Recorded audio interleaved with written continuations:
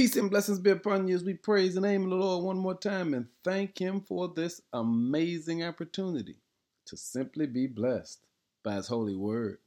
Our word for the day is the working of the Holy Spirit. Acts 10 and 44 reads as such: Even as Peter was saying these things, the Holy Spirit fell upon all who were listening to the message.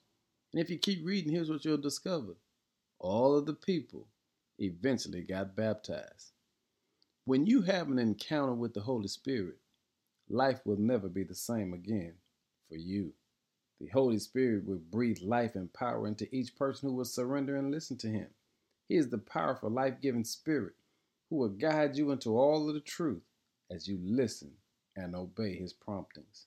He will speak to your heart in such a way that will give you a deep understanding of the Word of God. His life-giving power helps you apply the Word to your life. And when you read the text, you'll discover there were people who were once on the outside. Now, because of the working of the Holy Spirit, they found themselves being on the inside. But not just on the inside, but on the inside with power, on the inside with hope, on the inside with joy, on the inside with an inner peace. Because here's what they found out. The working of the Holy Spirit transforms your outlook on who you are because you come into the knowledge of whose you are. You are a child of God.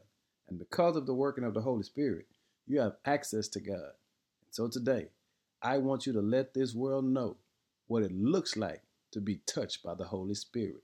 I am who I am because the Holy Spirit has worked in my life. Thank you, Jesus. I'll glorify your name.